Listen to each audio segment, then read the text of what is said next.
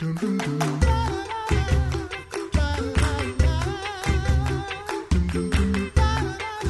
listening to The Coffee Hour. I'm Andy Bates. I'm Sarah Gulseth. We are continuing our Christmas baking series. We've been talking cookies. Today we get something very fancy. Very fancy and not necessarily a cookie, but I think it's kind of sweet too. We'll get to that in just a moment. Thanks to Concordia University, Wisconsin for supporting The Coffee Hour. Find out more about Concordia University, Wisconsin at cuw.edu. Live uncommon. Joining us today, the Reverend William Cwirla. Pastor Cwirla, now retired and enjoying retirement life and still doing baking and all kinds of fun stuff. I bet still doing some woodworking too. Pastor Cwirla, welcome back to The Coffee Hour. Hey, great to be back. Blessed Advent to you guys. Thank you to you as well. And congratulations on retirement life now too. Enjoying retirement. What's that? I'm still in transition, so you're going to have to ask me in a while. It's you don't realize how on call your body is until you're not on call anymore, and I actually answer the phone, which I did when you called, I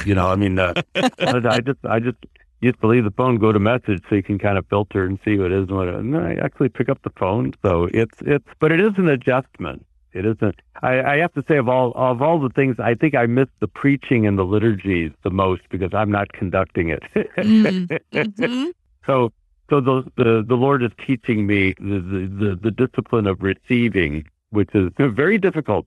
Preachers have a hard time sitting and listening to sermons. We're accustomed to hearing preaching in our own voice, but it's good. It's good for me, and I think it's just good in general. So. Yes, I'm sitting in silence and learning. Sounds kind of great. And I know you're doing some baking still. Oh, yeah. What kind of we're gonna like rewind through history a little bit. What was baking like around the Christmas holiday when you were a kid? Oh, wow. I have a German mother, and Germans own Christmas baking. I don't care what anybody says. I know we all have our traditions, everything from, Mexican grandmothers, and they're all great cooks, they're all great bakers, but when it comes to Christmas baking, the Germans own it, and so, yeah, baking started pretty much in early December and continued unabated into the new year. Mom had probably, I would guess, probably about 20 varieties of cookies.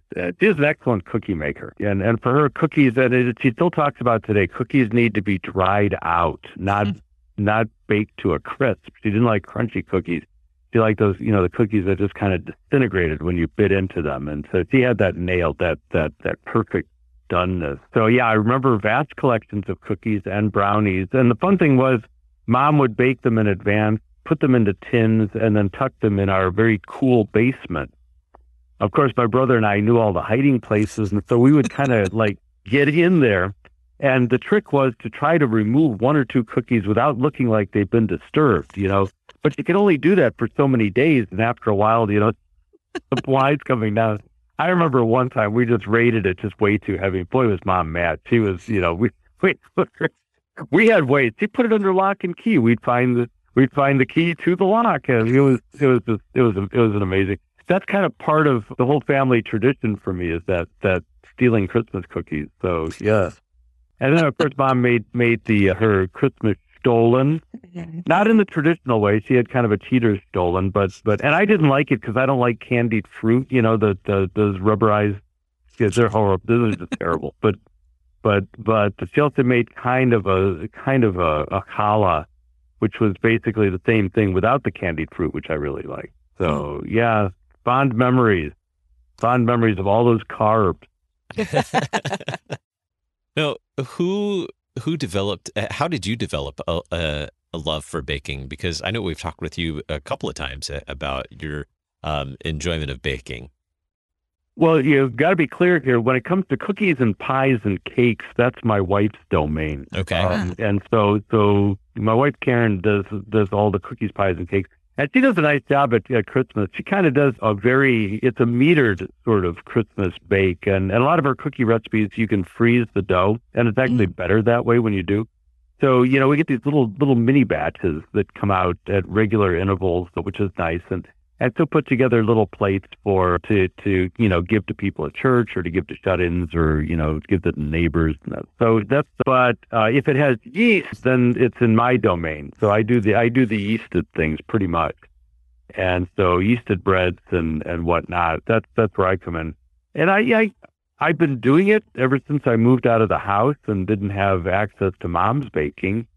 And, I started making Mom's egg bread, her challah, and kind of worked out from there. But about 8 or 9 years ago, I took up bread making more seriously and, began to kind of study it and talk to people who knew a lot about it. And then I got into sourdoughs and that kind of thing and haven't looked back since. So that's really my love is sourdoughs and that kind of thing. There are yeasted holiday bread.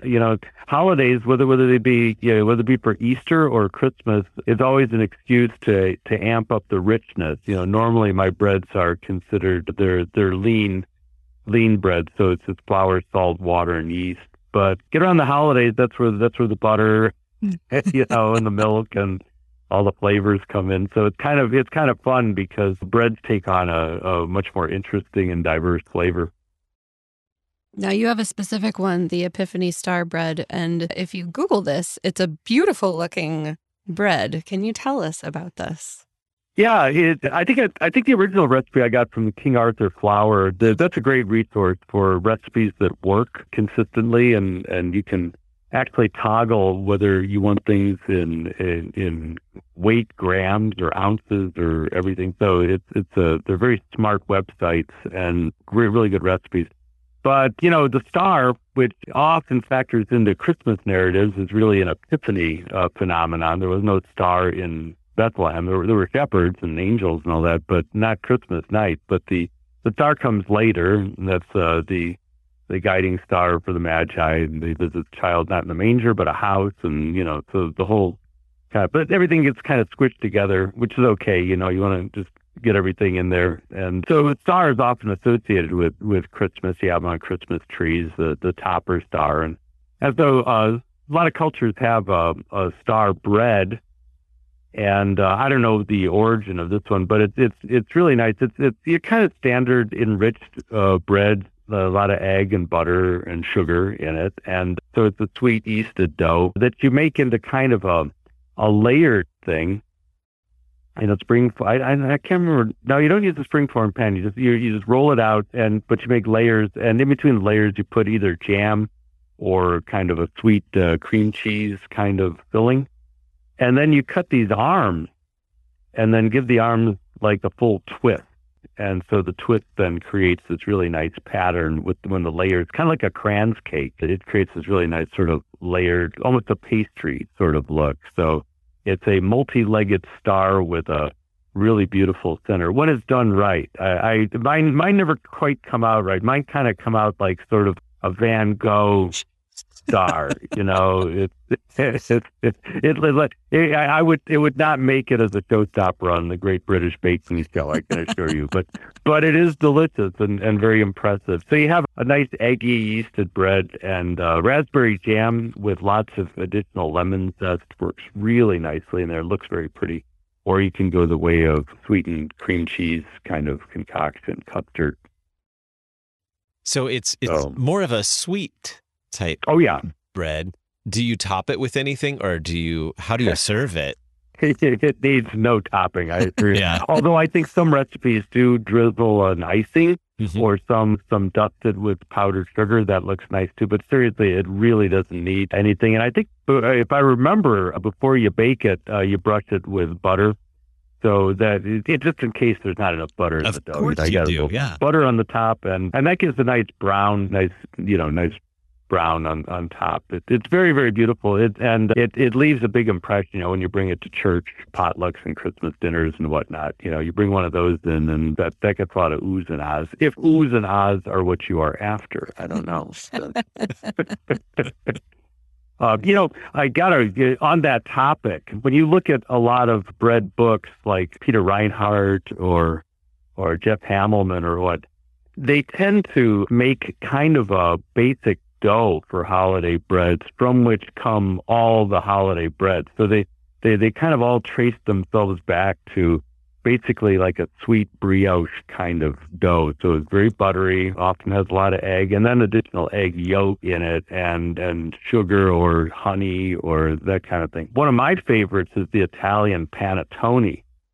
That's a yeasted holiday bread too, and that thing's made really tall. It's made in a special form, but the thing is, like a foot tall, and very light, not a dense bread. It's very, very light. Goes great with espresso, of course. Of course. We have about a minute-ish left. Do you have any advice for aspiring holiday bread makers? You are the expert we have on for this. Oh, okay. Well, if you are a bread maker and you're accustomed to making yeasted breads, the thing you have to remember is all these additives, whether they be butter, eggs, excessive sugar, or honey in particular, these things tend to retard yeast action. So you kind of have to be aware that a lot of the recipes have more yeast than you are accustomed to adding.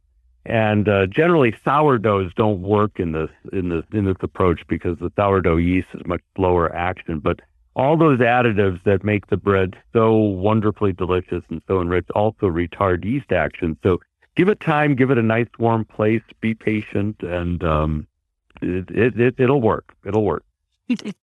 So what you're saying is this is a good thing to do in retirement when you have time to relax and let the dough rise. Give it time. The thing about yeasted breads is that this is not for the person in a hurry. A lot of times I have other things running. I set a reminder timer so I don't forget its existence, and you come back to it a couple hours and see where it's going. But yeah, it does take time. Sounds fantastic. The Epiphany Star Bread. Pastor Cwirla, thanks so much for spending some time with us during this season and sharing your wonderful baking story with us. Well, blessed Advent and upcoming Christmas to you guys, and happy baking. To you as well. You're listening to The Coffee Hour. I'm Andy Bates. I'm Sarah Gulseth. The Coffee Hour with Andy and Sarah is a production of KFUO. To support The Coffee Hour and KFUO Radio, visit KFUO.org. You can also text KFUO to 41444 or send an email to gifts@KFUO.org. And you can call us at 800-844-0524. KFUO. Christ for you, anytime, anywhere.